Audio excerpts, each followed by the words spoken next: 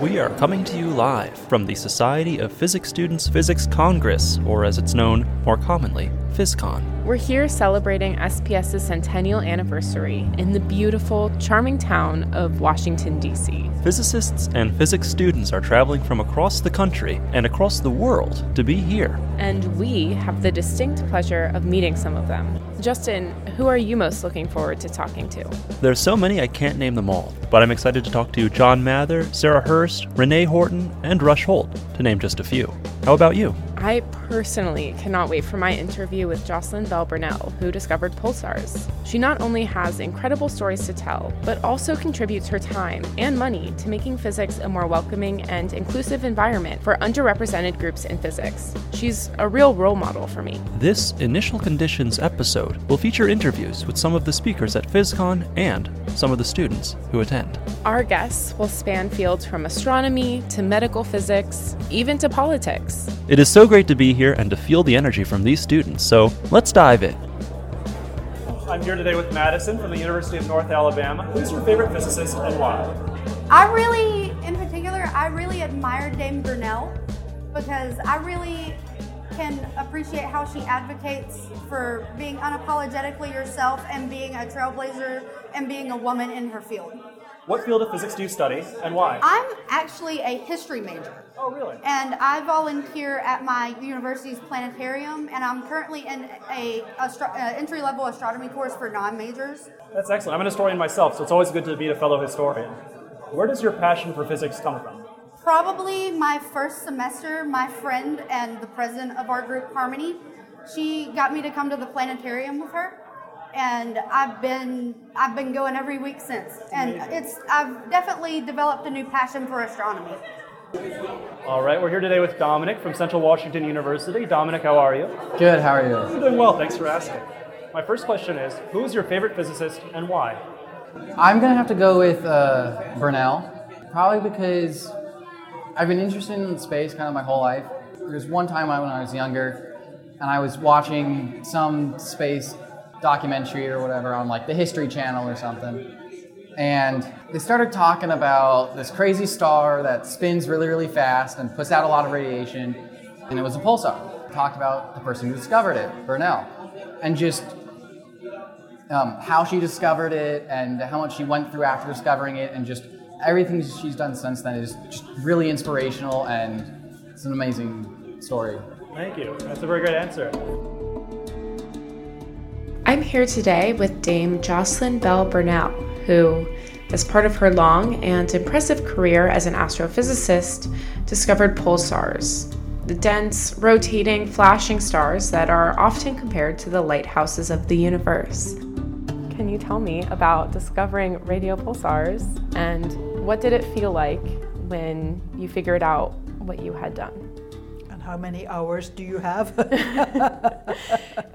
Not enough. Geography was quite an important part of it.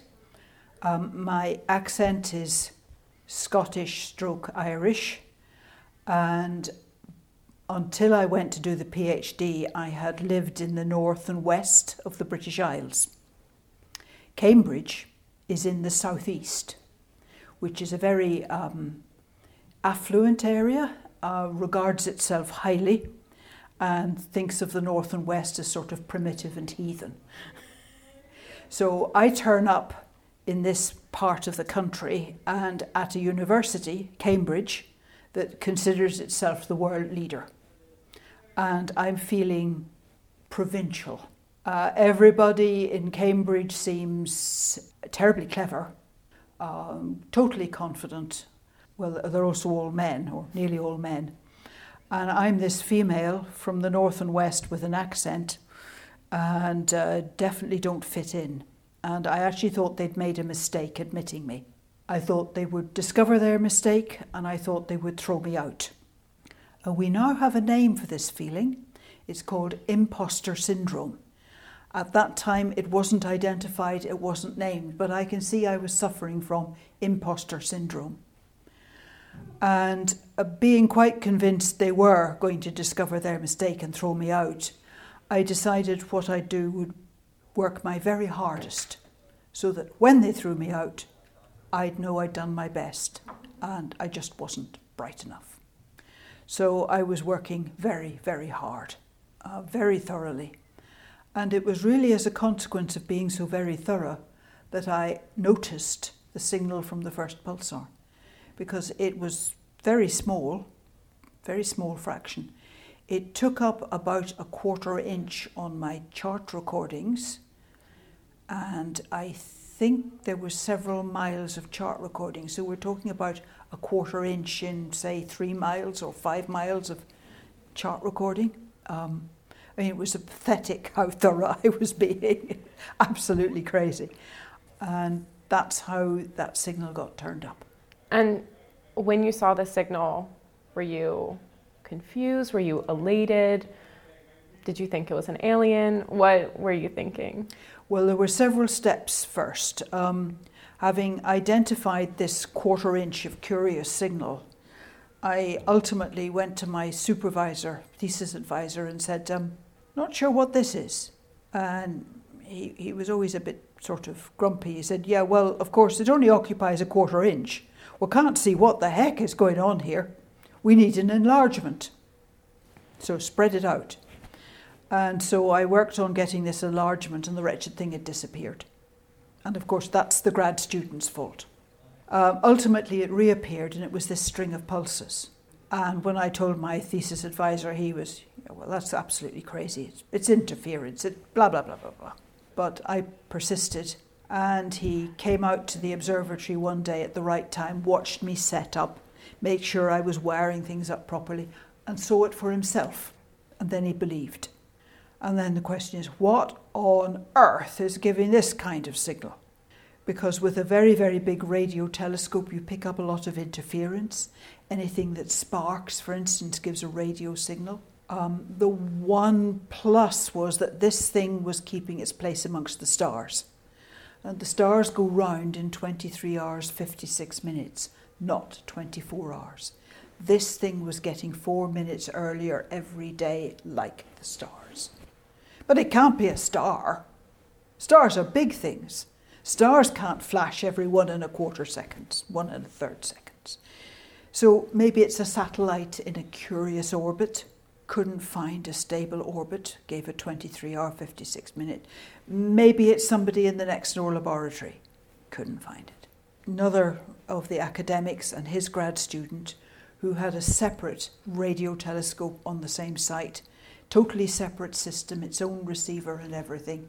Could they see it? And I remember when we set up that experiment, the way the telescopes were aligned, my telescope saw it first, and then his should have seen it second. And my telescope saw it, and his didn't. And awful moment. The 2 faculty members and myself are sort of puzzling. What could it be that shows? The other grad student stayed by his recorder, and 5 minutes later there's a shriek, "Here it is!" He had miscalculated by 5 minutes when his telescope would see it. At least it was only 5 minutes. If he'd miscalculated by 15 minutes or 25 minutes, we'd have all gone home. But it's now seen by a separate telescope, separate system. It's not that Jocelyn has wired something up ridiculously. It's something beyond the observatory. So that was a very big step. And we gradually worked on it. A postdoc took 2 of my receivers, tuned one of them up in frequency slightly, tuned the other down in frequency slightly, and observed the pulsar, as we were now calling it, with these 2 receivers. And the signal appeared first in the higher frequency, and then in the lower frequency. And this is a signature of dispersion. As a radio wave travels through an ionized medium, the high frequencies travel slightly faster than the low frequency. And how much faster depends on how many electrons. So he's got a measure of how many electrons there are between us and the thing, whatever it was. It's putting it out a couple of 100 light years away. So it's not somebody in the next door laboratory or in a laboratory in Cambridge. It's 200 light years away. It's astronomical. And then I found a second and a third and a fourth, all from different parts of the sky, all with slightly different repeat frequencies. And so we have 4 of these things. We have a class. So you've discovered pulsars. You have a new class. And this discovery won the Nobel Prize in Physics. Mm-hmm.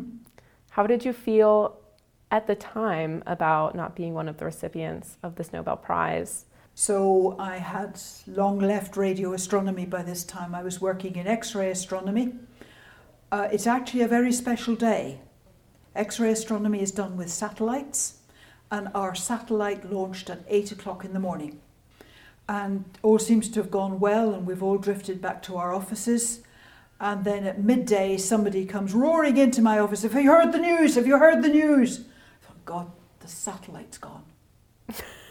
And it wasn't. It was the announcement of the Nobel Prize. And he explained what he was so excited about. I thought, that's great. And he was dumbstruck. He thought, you should be angry. Actually, I wasn't angry. That was the first time that the Nobel Physics Prize had been awarded to anything astronomical. And I knew instantly that that was creating a precedent, opening a door. But a lot of my contemporaries, other grad students, other postdocs, were pretty angry on my behalf.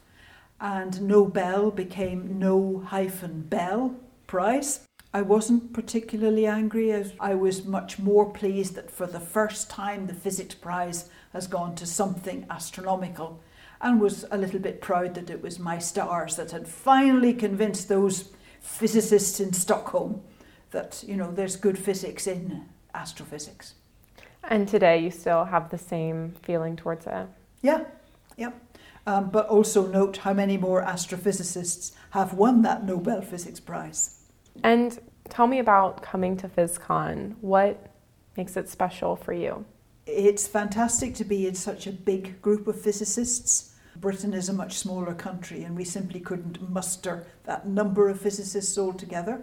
It's also a body that can attract some very good speakers, so we have some really interesting talks, which is fun. But I also enjoy meeting the students and hearing what life is like for a physics student these days. I'm also learning more about the geography of the United States in the process. It's big. It's big and varied. It's my understanding that you've been attending PhysCon for a while. Mm. What do you think distinguishes this generation of physicists from past generations? I think, to put it bluntly, they are less nerdish. They are more aware of what's going on in the world. They're more aware of social forces, shall we say. I think generally more widely thoughtful than some of the older generation of physicists who are very focused on physics and the hell with everything else. Thank you very much. Thank you very much for taking the time. I'm Jake Rao. I am from Richmond, Virginia, and I go to Randolph-Macon College. Is there a physicist that you find inspiring? John Mather. I mean, just everything that he's doing now. The Webb telescope is like revolutionized how we look at the galaxy and the universe. It's just so amazing, all the stuff he's done. Do you have a favorite physics fact? I really like, I don't know if this is much of a fact, I like learning about Tycho Brahe. He did a lot of stuff, like he was Kepler's predecessor, and did a lot of stuff with Mars and orbits and all that kind of stuff. And I like learning about him because of how interesting of a person he was. I mean, he had a pet moose that he got drunk one night, and it fell down the stairs and ended up actually dying. It's kind of sad, but also funny. And he was like just such an eccentric person. I think it's really interesting. Yeah, very eccentric. Since we have a tendency to glorify people in history, it's nice to know that he was just like us. Yeah. Thank you so much. My name is Aiden Keaveney. I am from Appalachian State University. I am also the SPS Associate Zone Counselor for North and South Carolina. I think I gotta say my favorite physicist is John Mather. He does a lot of really cool things. Won a Nobel Prize for the Kobe satellite. Head project scientist for James Webb. Gotta say John Mather. What field of physics do you study and why? Right now what I'm most interested is in science policy, education, and communication. Because I believe that a lot of the issues that we as a world community face today have a scientific stake in them, be it climate change, infectious disease, nuclear nonproliferation. And so I'm interested in the relationship between the scientific community, government, and the general public. And so I'm interested in how can we as scientists help make the world a better place using scientific thinking and the background that we have. Thank you. Wonderful responses. We really appreciate you joining us today, Aidan. Thank you. Happy to. Hi, I'm Justin Shapiro, here from the Centennial Meeting of SPS, and I'm with Dr. John Mather, Senior Project Scientist for NASA for the James Webb Space Telescope and Nobel Prize Laureate. Dr. Mather, how are you today? Very well, thank you. Thanks for inviting me to do this. I wanted to start by asking you, in 2006, you were awarded the Nobel Prize for Physics, along with George Smoot, for your discovery of the black-body form and anisotropy of the cosmic microwave background radiation. Could you explain your research and how it has improved our understanding of the universe? Sure. Well, of course, what is this cosmic background radiation? It is thought to be, and really seems to be, the remnant of the early universe when it was very hot and very dense. So it's cooled down to a temperature of just about 3 degrees Kelvin, which sounds cold to us, but it was still really hard to measure. So it was predicted back in 1948. It was discovered sort of by accident in 1965 by people who were not looking for it, but were very thorough, and they got their Nobel Prize for discovering it. That was Penzias and Wilson. So now our job was, measure it, see if it's really the remnant that it's supposed to be, and what can it tell us? So the first question, is it the remnant? Predictions say it must have a black body spectrum, which is to say it has no color at all, only a temperature, but no extra colors. So our job was to measure that with the Cosmic Background Explorer satellite. So it included a spectrometer that compared the reference black body that we flew, a piece of black plastic with a known temperature, to the sky itself. We made a differential comparison, which in the end was good to 50 parts per billion. So definitely we concluded that the sky has a black body form, just as predicted from the expanding universe story. So that was number one. The second one was a measurement of the map of the cosmic background radiation, and prediction said, maybe it's not exactly the same brightness in every direction. So there should be several things going on. Number one, there's local interference, because we live in the Milky Way galaxy, full of warm electrons and warm and not very warm dust grains. And then, of course, the Earth is moving relative to the rest of the universe, so there should be a Doppler shift effect of that. And then there could be something else left over from the earliest moments of the universe, and that's called the cosmic anisotropy. And we had an instrument that was designed just to look for that, and it had never been discovered before that. Stephen Hawking said it was the most important scientific discovery of the century, if not of all time. By the way, people call it the Big Bang, which is a rotten name, because it makes people think of a firecracker, which is finite. But we actually see an infinite universe expanding into itself, as far as we can tell. So the firecracker analogy is as wrong as it could possibly be, but it's the name that has stuck. So you were rightly awarded the Nobel Prize, along with George Smoot. Can you describe your immediate reaction upon learning that you won the Nobel Prize? Well, I was certainly thrilled to see it and hear it, and now I thought, now my job is different. I have to explain all this to the entire planet. And so I'm going to be a very public figure from here on. And I don't want to change what I'm doing, because I'm already at that time working on the James Webb Space Telescope. So that's my real job. What is the ceremony like? My goodness. Well, the ceremony is very formal. It's just slightly intimidating. The actual ceremony is all of us Nobelists are sitting out there on the stage in a row, and the King of Sweden and his family and members of the Swedish academies are on the other side of the stage, and we're in front of an audience of many, many hundreds of people. My name is called first because I'm actually first in the list, so you have to stand up and walk over to the right spot, bow to the king, bow to the committee, bow to the audience, then receive the actual diploma, which is a hand-painted diploma, and say thank you, and go back down. And then George Smoot comes after me, and then the others. So it's a remarkable thing. Where do you keep your hand-painted Nobel? Oh, it's in a box in the basement. Okay. I don't have a display spot in my house. I don't actually like to display all those things. I just like to say I'm doing my job, and I don't want it to fall distracted with, awards and things like that. I want to take this back to your early days investigating the cosmos. How long have you been interested in the cosmos, and what in particular sparked that interest? Oh my goodness, I can't remember back to when I wasn't a scientist. So I grew up in the countryside.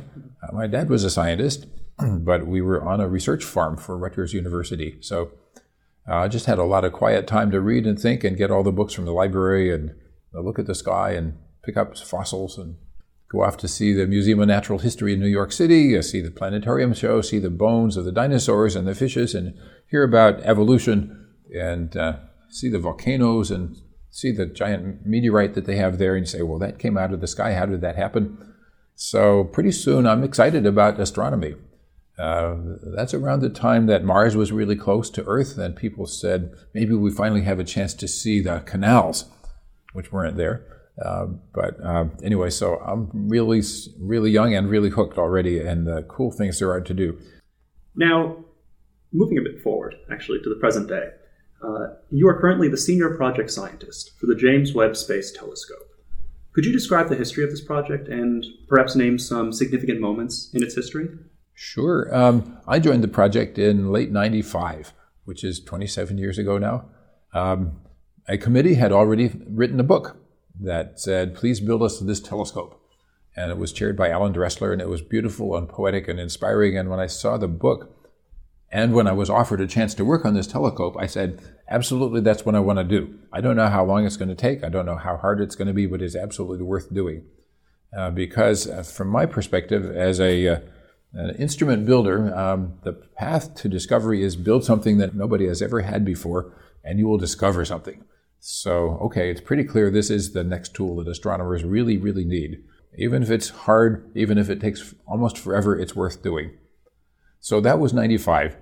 So it took us a while to assemble teams, and in 2002, we finished organizing an international partnership. Then we kept on going, and pretty soon discovered that we didn't have enough money and time in the budget. After a little while, this got to be too hard, so I had to ask for more from Congress. Eventually we got all the funds that we needed. A couple of times we had this happen to us. We needed more. And so we were instructed to please get it right this time. And do not keep on coming back to Congress with a little bit more ask every year. So eventually we did, as far as we could tell. And then we were getting along towards about 2018. And then suddenly, it's a little harder even than we thought. But we had enough money in the budget. Just it's going to take more time. And then after that, COVID came around, which slowed down the works a bit. But the upshot was we launched on Christmas Day of 2021 in French Guiana. And the rocket went up and performed exactly the best way it could possibly have done. And that means we now have extra fuel compared with what we budgeted, and we have a hope of operating the telescope for 20 years, which is much more than the 5 that we promised. That's quite significant. Yeah. Which means that some people who are just being born today could use the telescope. So we already have flooded the world with beautiful pictures, and we're just beginning to understand what they mean. Speaking of flooding the world, I've been pretty impressed with the public rollout and the effectiveness of scientific communication in the context of the James Webb Space Telescope. It seems like most folks who are paying attention are pretty excited about the information it's delivering. Yeah, they really are. The astronomers are thrilled because it's doing what we said we would do. The public is thrilled because the pictures are beautiful, and in between we have the story of what does it mean. So I like to say, by the way, that astronomers see everything twice. First we see with our eyes, with a picture, and then we see with our imagination. We have to build up a story of what does that picture mean, and how did that object grow, and how is it moving, and what is it doing, and what's going to happen next. So we have imagination as well. So thank you, Dr. Mather, for joining me here at the Centennial meeting of SPS. Is there anything else you'd like to say before we end the interview? Well, I love the SPS, so I'm glad we're here. My name is Quinn Campagna. I'm a third-year grad student at the University of Mississippi. And you also have an interest in physics podcasts. Can you tell us a little bit about what you do? Yeah, so I run a podcast called Novelis Oblige, where we rank all of the Nobel Laureates. Do you have a personal favorite Nobel Laureate? I'm a big fan of Enrico Fermi. He's one of my kind of physics heroes because he was kind of one of the last people to be kind of equally good at both theory and experiment. And I've always had an interest in both and how they interact with each other and feed into each other. I'm Dr. Sarah Horst. I'm an associate professor of planetary science at Johns Hopkins University.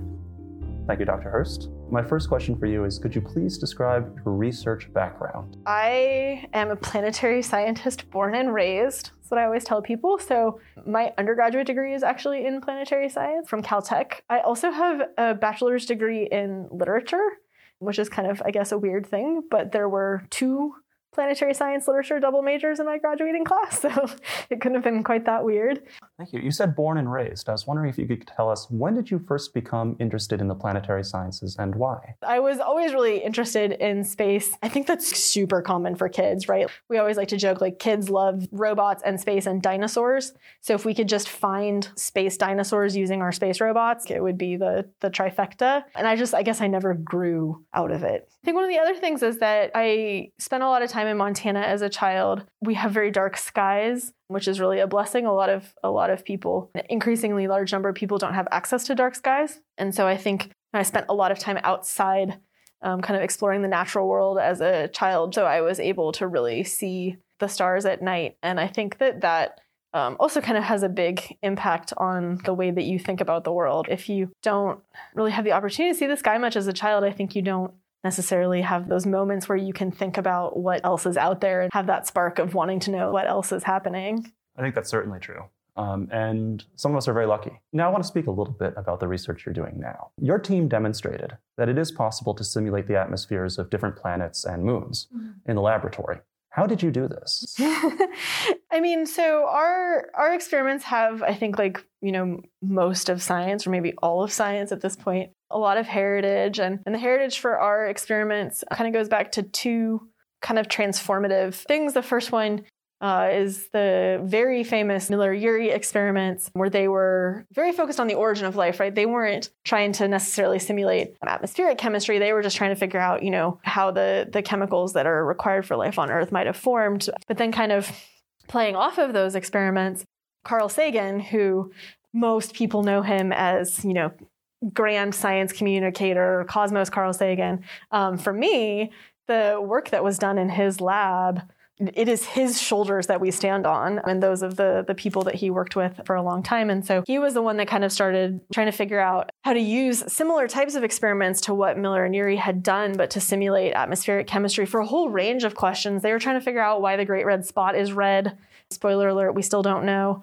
He was very interested in Titan. Titan was one of his great loves. And so it was that history that we kind of built off of. And when we started building my lab at Johns Hopkins, we kind of looked at, there's a handful of these experiments in the world, and we kind of looked at all of them and what things they were capable of and all the things we had learned, over the past 10 or 15 years, and really tried to figure out okay, we don't want to just simulate Titan's atmosphere. We don't just want to simulate solar system atmospheres. We now know that there's more planets than stars, at least in our galaxy, which is really overwhelming as a planetary scientist because that's a lot of work. And so we wanted to build something that could simulate this whole range of atmospheres. I'm saying we a lot right now because there's a research scientist who works in my group named Chao He, who actually got to Hopkins a couple of months before I did. And we spent, many, many months in my office with the whiteboard, drawing things and changing them around and going and talking to, people in engineering to try to figure out different ways to do stuff before finally settling on a design for our setup so that we were able to do this whole range of atmospheres. And so kind of a combination of basically trying to take the best pieces of what everybody else had done before to try to do something a little bit new. Now, the James Webb Space Telescope is going to allow us to look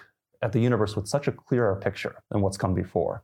How is it going to benefit your research? One of the reasons why we had other planets in mind when we were designing our chamber was JWST, right? There have been this kind of smattering of measurements of atmospheric composition using some space-based telescopes and some ground-based telescopes. And, that technology is still developing and they're already doing great work. They'll do great work in the future. But JWST is doing these really groundbreaking atmospheric composition measurements of exoplanet atmospheres. And the thing is that I think we tend to think of the solar system as having this wide range of planets, right? We have icy moons, we have Mercury without its atmosphere, we've got Venus with, sulfuric acid rains. So we think like, oh, there's all kinds of planets. And then when you start looking at the exoplanets, you realize very quickly there's so many planets that we have no idea about because we've never studied them in our solar system. That also means we hadn't necessarily done models or experiments or anything to understand them because we didn't even know they existed. Now we know they exist. We're trying to get this data back. Well, how are you going to understand it? We started, 8 years ago, working very closely with some members of the exoplanet community to start doing experiments that were relevant for the types of planets that they were going to be studying with JWST. For us, we're really just, at this point, I would say we're like on call. It's a little bit like Ghostbusters. You need us, if they have a planet that they're trying to understand better and they think that experiments would be beneficial to try to figure out the chemistry or understand what molecules they're seeing or something like that, we're ready to do that. And it sounds like the telescope is, really remarkably reshaping our understanding of the universe in quite a short operational lifespan so far. So I want to pivot away a little bit, but we've mentioned science communicators, Carl Sagan, perhaps one of the best science communicator of the 20th century. I want to talk about something adjacent to that, which is pedagogy. Mm-hmm. So I know you work closely with primary and secondary school teachers, and I was wondering if you could tell us a little bit about that work. Yeah, so one of the things that's kind of weird about planetary science is that you don't really get much of it in K-12 education in the United States. You'll learn the names of the planets and the order of the planets, and you might learn like a little bit about them, and that's kind of it. And one of the things that's kind of sad about that is, as I mentioned before, kids love planets. And so I was, talking with a colleague at one point, and we were talking about how, there are lots of ways that you can use planetary science in a classroom that do not require planetary science to be like in the state standards for that class, right? So if you are reading or you're doing math or, talking about the scientific method, that's something that's in the state standards in most states. And you can use planetary science as your example. And then the kids get excited because they're not reading some, boring story about Jack and Jill doing whatever. They're like reading about the Perseverance rover on Mars, right? What we started doing is running workshops with K-12 teachers that are basically like, here's how you can use the stuff that the students are going to get excited about in your classroom. And so we have, a theme every year. And so we get, scientists who study whatever the theme is, come and they'll stay with us and do the workshop and talk about, what's cutting edge these days. Like, what can you go home and tell your class on Monday that they're going to be like, hey, this Mars scientist just told us this secret, right? But then also we have lots of like hands-on activities. We have a bunch of time where the teachers get to brainstorm with each other, like, what are going to be the barriers to implementation? How would you have to modify this activity in your classroom context? In the best way that education is, it's very much a two-way street. We spend a lot of time learning from the K-12 teachers what as planetary scientists we can do to support them. And then they're able to take that stuff back into their classroom. That also helps connect them to a network of people where, if one of their kids asks some great question about Uranus and they don't know the answer, instead of just saying, I don't know, they can say, I don't know, but I have a friend who might. The kid actually gets that connection instead of just saying like, oh, I don't know. So it's been really rewarding. It's super, super fun. And K-12 teaching is really hard, I think, especially the past couple of years. But it was always so amazing to me that, we'd have 50 teachers show up on a Sunday, giving up an entire day of their weekend to come like learn all this stuff because they really just were invested in trying to figure out how to, be the most impactful for their students. It seems to me that if you want to build a science literate and science curious public, you really do have to start early in primary and secondary education. Yeah, absolutely. And I think one of the other things that we all very much take to heart is that in a lot of states, talking about climate change in K-12 schools is very controversial. You can use Venus as an example, and you can do it in such a way that people might not notice. Let's talk about the greenhouse effect on Venus. That's not political. It's just Venus doing its thing, and help them get the concepts. And so I think that's another reason why we really want to, connect with those students because, and I think we've seen this with the pandemic too. I mean, science literacy is actually having an impact on the quality of our lives. And that's only going to become more true as climate change has more impacts than it's already having. And so, I think that's one of the reasons why a lot of people in our community try to interact with the general public, whether it's through teachers or Twitter or talks or whatever, because, we recognize that the situation in some sense, I think is kind of dire. And what we're doing isn't particularly political. And so we can kind of use what we're doing as a gateway for science literacy without having so much of the politics involved.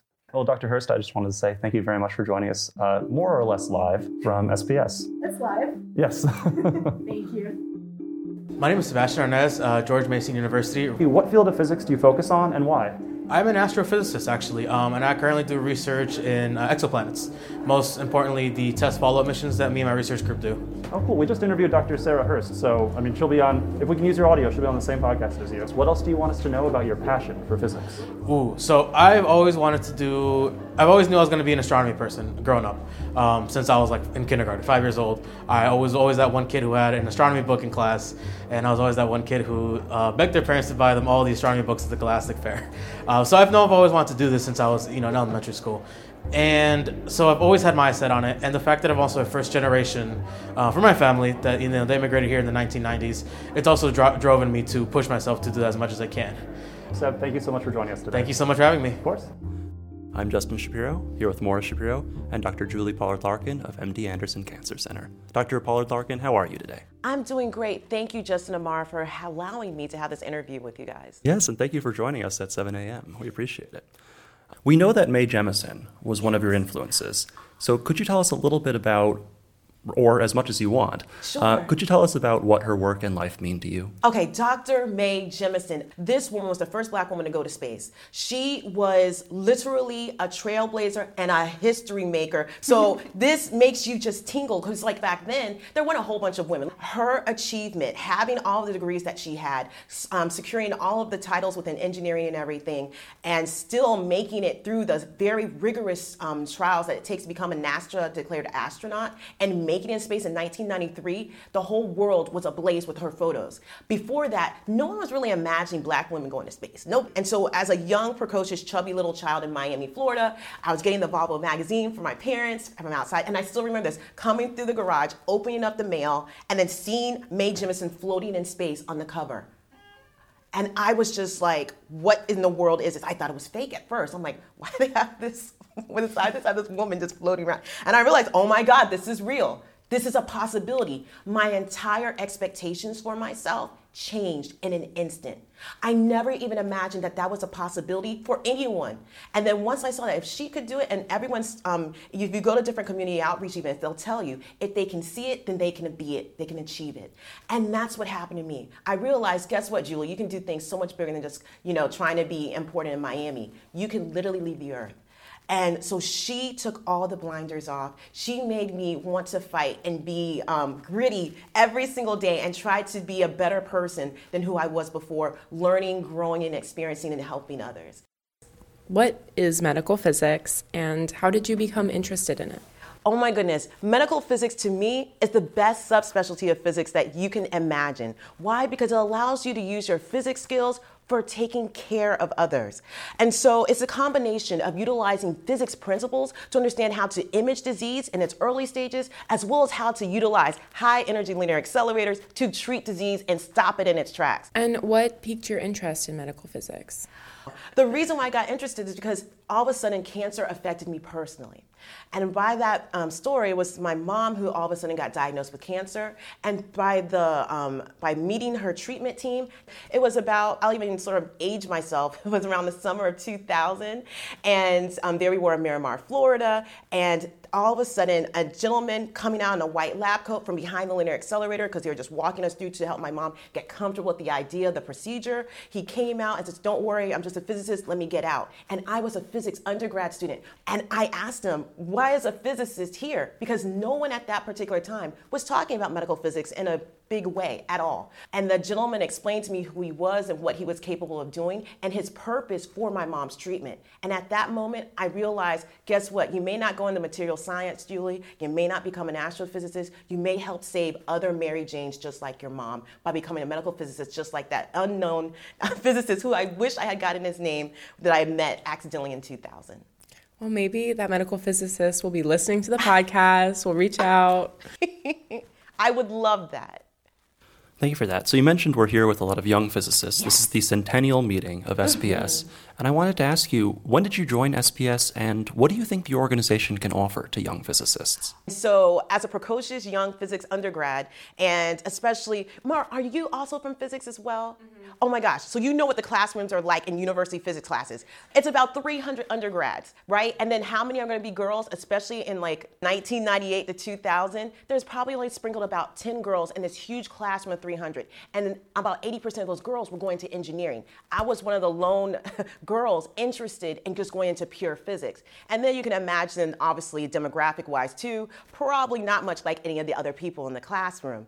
And I decided to, since I already stood out, why not go ahead and try to be a social champion as well? Why not? Everyone knows who I am anyhow, your little lone chocolate chip there. Why don't you become, the actual president of the chapter? And they actually voted me in, and I was so excited. So that's when I heard about SPS. That's when I got engaged as early as I could, starting in 1999 just as a member, and then 2000 and later as president for my little chapter in University of Miami.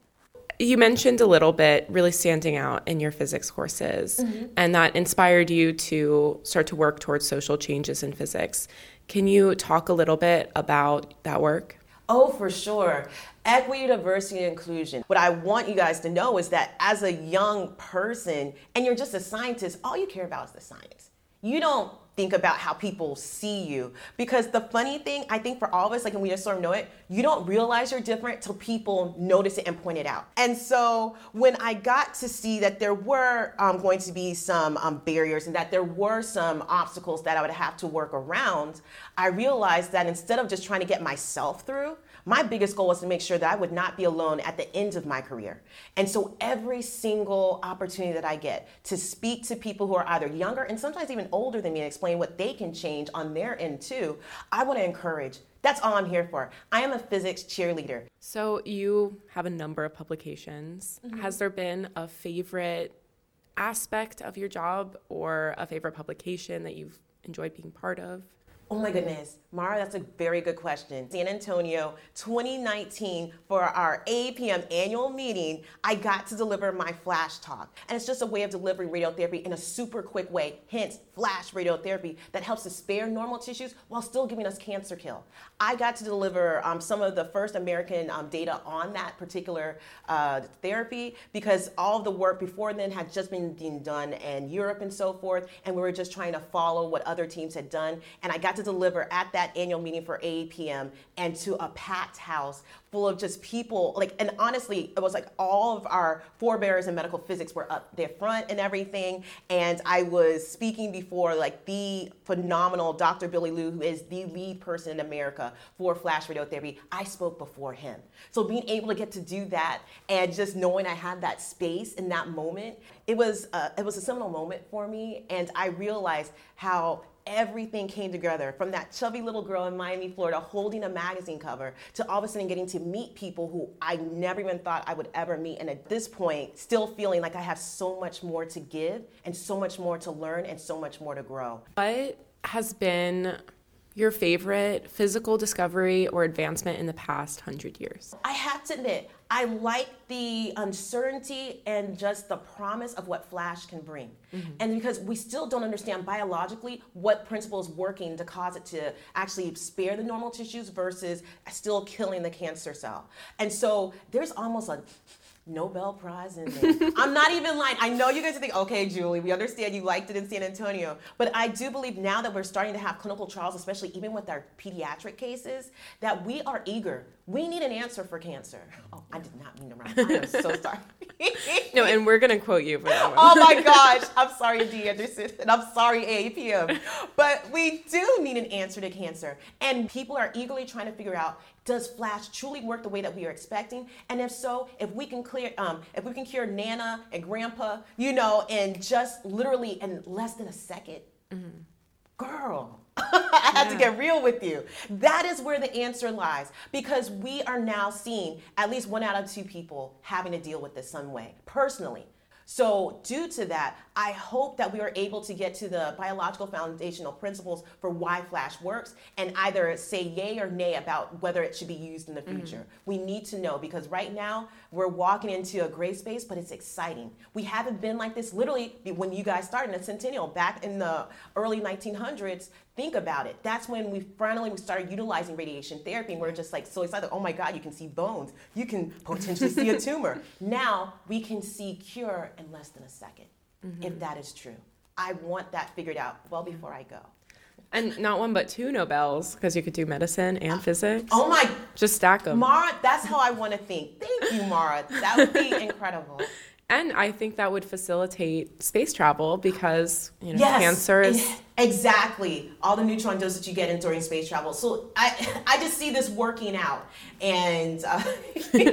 You and your two Nobels will be flying in space before we know it. Oh my gosh. Well, Dr. Pollard-Larkin, thank you very much for joining us here at the Centennial Meeting of SPS and on Initial Conditions. Thank you guys so much. It was a pleasure.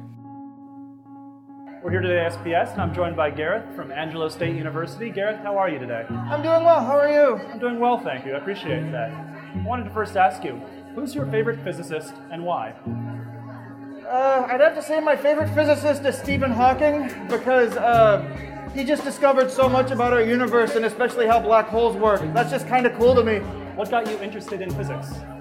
I don't know. I was just curious about how, our world works. It's like looking at rainbows. It's like, how do those work?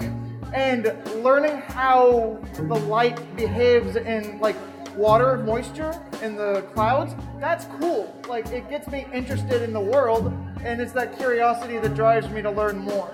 That's excellent. I can tell you're really passionate about physics. Is there anything else you want us to know about your passion for physics? I mean, it's fun, and teaching people more about physics, like it hits a spot somewhere. It's like seeing people get excited whenever they look through a telescope or learn how electricity works. It makes me happy. I am Dr. K. Renee Horton. Like Horton, here's a who. Currently, I'm an airworthiness deputy for the Electrified Powertrain Flight Demonstrator Project. And as airworthiness deputy, it's kind of my role to make sure that the companies that we've hired, or actually that we are industry partners with, are doing things safely and in a manner that is in line with how NASA would do it, and that we're building something that's going to be worthy of being in the air. A risk. Thank you very much for that.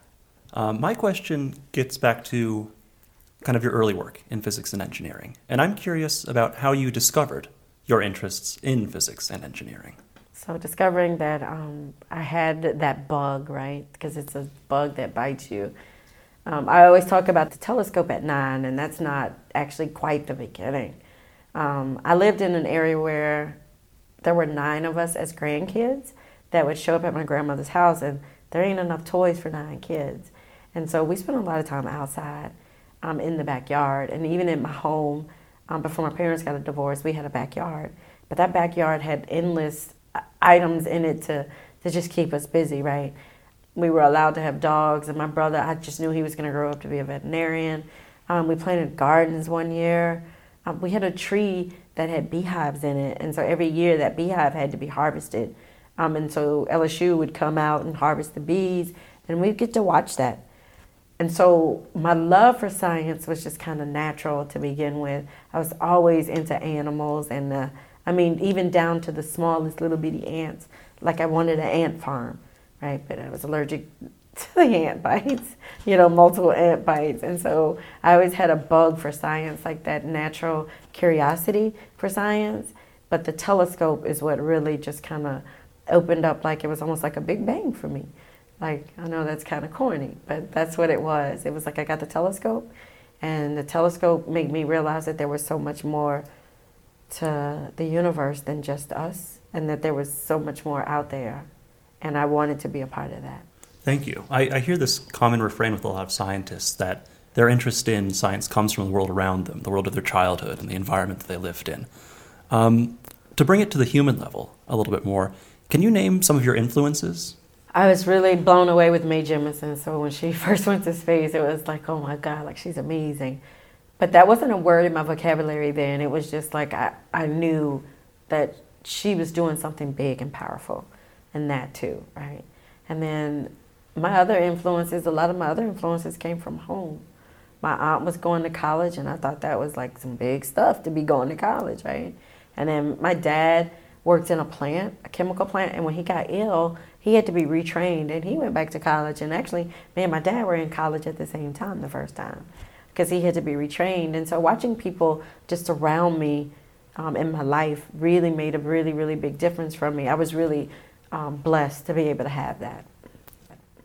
So you have some children's books. How did you get into communicating science to kids? It's always funny because people always say, how did you start the book?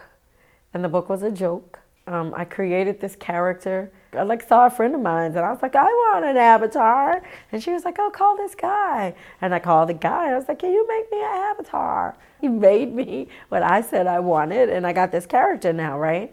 And then I started putting it on talks, and people were like, what is that? What's the next big project? And I stood up there and I said, I'm going to write a book. And so a year later, someone said, when is the book coming out?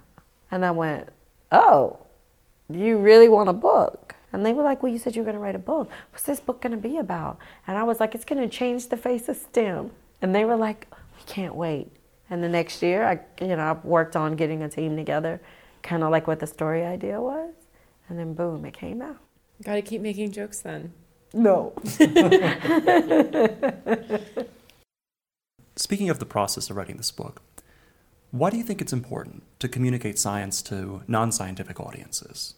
It's important because when they can understand that the work that we're doing impacts their lives, for those that may be interested, it could really spark a different interest in them. But then to be able to understand that something impacts your life makes it non-scary anymore. It makes it a little bit more acceptable. And so if we can learn to communicate what we're doing, one, you may interest somebody else, but two, you also could take away the fear of what you're doing away from somebody else. Pivoting now a little bit, earlier this season, I had the opportunity to sit down with Dr. Ron Mickens, who is involved with the founding of the NSBP, and we presented a little bit of the history, the early history of the NSBP and its formation. But I want to ask you, when did you first get involved with the NSBP? 2003 or 2004. It was around the time I wasn't sure what I was going to do. It was after grad school, and I chaperoned undergraduates to NSBP, and that was my introduction. I walked into that room, I was blown away that there were so many black and brown people that were smart, really smart. And you could see it, like they were sitting in these chairs, having these intellectual conversations, and I was thinking, yo, I think I just found my home. So you have since become the president of NSBP. What are you most proud of during your tenure as president? Saving our organization. Our organization was going through a really rocky period, and the idea that it's here now and thriving again, especially when the older male presidents had actually said to me, you know, congratulations, you did a good job. And that meant a lot, because these were guys that we had looked up to in the organization. And to be able to go in and, you know, write it back up made me feel really good. And the next generation of people can have the same experience as you did, where they find this new home in physics. That's really special. Yeah. Do you want to talk a little bit about the diversity and inclusion work that you do? I got tired of walking into rooms and being the only. Just that simple. I would walk in, I remember going through elementary school, I was one of 2 blacks in the gifted class all the way up through high school, and it didn't really get annoying until you get ready to go in your career. You know, you really just think, okay, there's going to be a convergence at the career level or something, and then there wasn't. And then it was like, I know I couldn't have picked the only field that, you know, it's like this. And then you start meeting other people and it's like, no, it's like that in this field and it's like that in this. And I was like, you know what? I had it. Like, people need to understand that for a lot of things to be successful, you need to have a multiple point of views, and you need to have different people who think differently. Because if you think the same way and you keep doing the same thing, you're going to keep getting the same answer. But when you start allowing other people to bring their ideas to the table and what they have to bring to the table, and allowing those people to do that authentically as themselves, you get such a different output, and that output is just so much more successful. You said that you had some exciting things to tell us. What are those exciting things? I recently applied for Astro Access, which is an organization that is here to further those with disabilities going into space. And I was selected to be a part of their second flight cadre. And we fly on December 14th out of Houston. But it's for persons with disabilities. So I will fly along with 14 other people that have a various range of disabilities. So there are 3 other deaf or hard of hearing flyers, there are blind flyers, there are paraplegic flyers, there are amputees that will fly as well. Into space? We will do a 0G, so we will go through microgravity. Oh, wow. How do you prepare for something like that? It's been really interesting. We do a lot of paperwork. So there's a lot of paperwork. Like if you die, it's not our fault kind of paperwork. But we meet 1 hour every Tuesday with my deaf group and, just to make sure. And I mean, literally we are preparing like it's an experiment. Like people are having to make the decisions like this is what you need for that, this is what you need for this, like how to make the experiments happen, because we get to do scientific experiments while we're on there. I know, it's pretty cool. And they have a regiment from flight 1, like everybody's gonna take, involving caffeine and Dramamine and, to make sure nobody gets sick and that kind of thing. Then they were like, do some spin chairs, and that thing makes me dizzy, so I'm not doing the spin chair very much. Dr. K. Renee Horton, thank you so much for your time. My name is Sasha Campana. I'm from Randolph-Macon College in Ashland, Virginia. What is your favorite part of PhysCon? I really enjoyed the panelists yesterday. They talked about where they felt physics was going to go in the next 100 years and like where physics came from basically in the last 100 years. And it was really inspiring just hearing it. Hi, my name is Brenna McConnell. I'm a senior and I go to St. Lawrence University in Canton, New York. What has been your favorite part of PhysCon? All of the posters have been really cool. It's really good to be able to see the work that other people are doing, especially undergraduates. COVID kind of put a stop to seeing everyone in person, which made it harder to access their research. So it's been good to finally communicate with them and see all of the valuable contributions they're making. What is your favorite part of physics? The community is hard to beat. The field itself is great, and being able to engage yourself in discovery, learning new things. The best thing about physics is that you get to learn about how the universe works at a very basic level. But really, the people are what make it inspiring. Thank you so much for talking with us. Of course. I'm Rush Holt. I've had a checkered career in teaching, research, science administration, and elective politics, and I'm a physicist. Thank you. I want to talk a bit about your career. In 1999, you were sworn in as the second research physicist elected to the House of Representatives. How would you describe your perspective on public service as a trained physicist? Yeah, well, I come from a family of public servants, so I've always felt that I had kind of some obligation for that. It's also true that as a kid, I was interested in how the world works and how people get along. That's science and that's politics. I never saw any incompatibility. I had, from my earliest years, had been reading science journals, but also the Washington Post.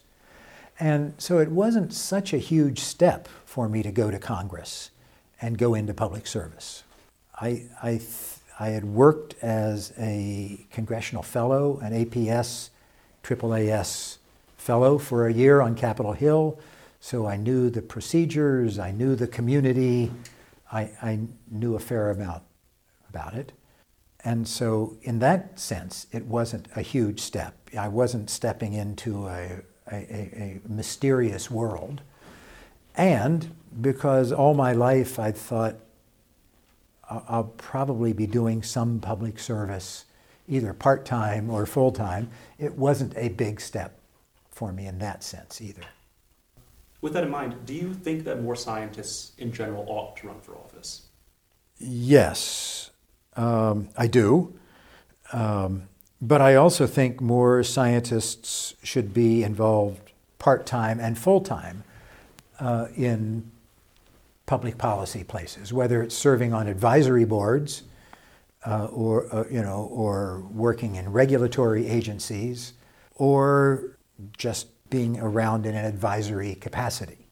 I actually think everybody should be somewhat involved in electoral politics. I mean, I think we have an obligation to do more than vote. We have an obligation to see that the process works well. So that applies to all citizens. I do think that because scientists have these habits of mind, the scientist's way of thinking, they have a special obligation to be out in the public sphere, because public questions are best addressed if you start with the evidence. Kind of what is the situation? What is the state of affairs, and how do things work? And you can arrive at that better through empirical evidence and then analyzing that empirical evidence. Scientists can do that kind of out of habit. It's their frame of mind, it's their training, it's their habits. So in the past, you've pointed out that science education since the 1950s, roughly, has emphasized training new scientists to the detriment of broader public engagement with empirical thinking. How would you like to see science education change, given those comments? And what are the benefits of broadening public engagement with the sciences? The way we've been doing science and teaching science for many decades now here in this country has created and widened a chasm between scientists and the general public. Scientists generally say, just give us the money and trust us to do the research and society will benefit. And the public generally says, we will let you do your work because we can't understand it. The result is we have a democratic society that is very technological, and the general public that are supposed to be in control of their own destiny in a democratic society, they are supposed to be governing themselves, don't feel that they're capable of either using science or controlling science or benefiting from science, except that they willingly accept the products and processes that come out of science. And that's a bad situation. It means that people don't understand how science is done, and so they don't understand that science is really an important way of understanding how things are and how the world works, so that the public can base the policies of executing their hopes and fears and dreams and aspirations on something real. So this has to do with how education was funded. It has to do with how the public came to regard science. That they didn't feel that it was democratic, popularly chosen, popularly executed. An awful lot of people looked at the way science was done and said, gee, I don't see anybody of my skin color there doing the science. I don't see anybody of my gender there, or very few, doing science. Or actually, I see them snubbed. You know, when the woman did the work for the Nobel Prize, it was the man who got the prize. I don't feel that this science enterprise really represents me and maybe doesn't really have my interests at heart. Thank you very much for taking the time to join us today, Dr. Holt. Thanks, Justin. Good to be with you. Hi, I'm Corinne Mona. I'm an assistant librarian with the Niels Bohr Library and Archives. Amazing. Thank you for joining us today. Yeah, happy to be here. I've heard of the Niels Bohr Library and Archives. It's a wonderful institution. I wanted to first ask you, who's your favorite physicist and why? Oh, my favorite physicist is Vera Rubin because I interviewed her biographer on her blog, so I got to learn a bit about her, and I just find dark matter pretty fascinating. Amazing. What field of physics are you most interested in and why?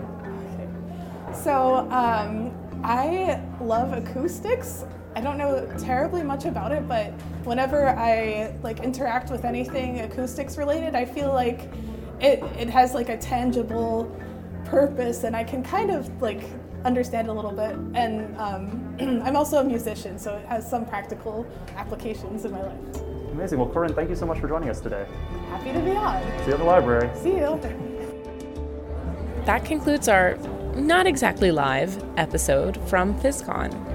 I feel so proud and a little relieved that the future of physics is in the capable hands of the students that attended this conference. I agree, and I have to say it was a real pleasure to talk to undergraduate physics students. Their enthusiasm for science is contagious. Special thanks to the Society of Physics students for hosting such an incredible event and for welcoming us with our pesky microphones and nosy questions. And thank you to all of our esteemed guests. Thank you to all the students for your participation. This episode was produced by Maura Shapiro with help from Carrie Thompson. Allison Ryan is our executive producer. Initial Conditions is generously sponsored by the Alfred P. Sloan Foundation. I'm Maura Shapiro. I'm Justin Shapiro. And you've been listening to Initial Conditions. From the Niels Bohr Library and Archives at the American Institute of Physics. Man, just the hardest line, but I nail it every time.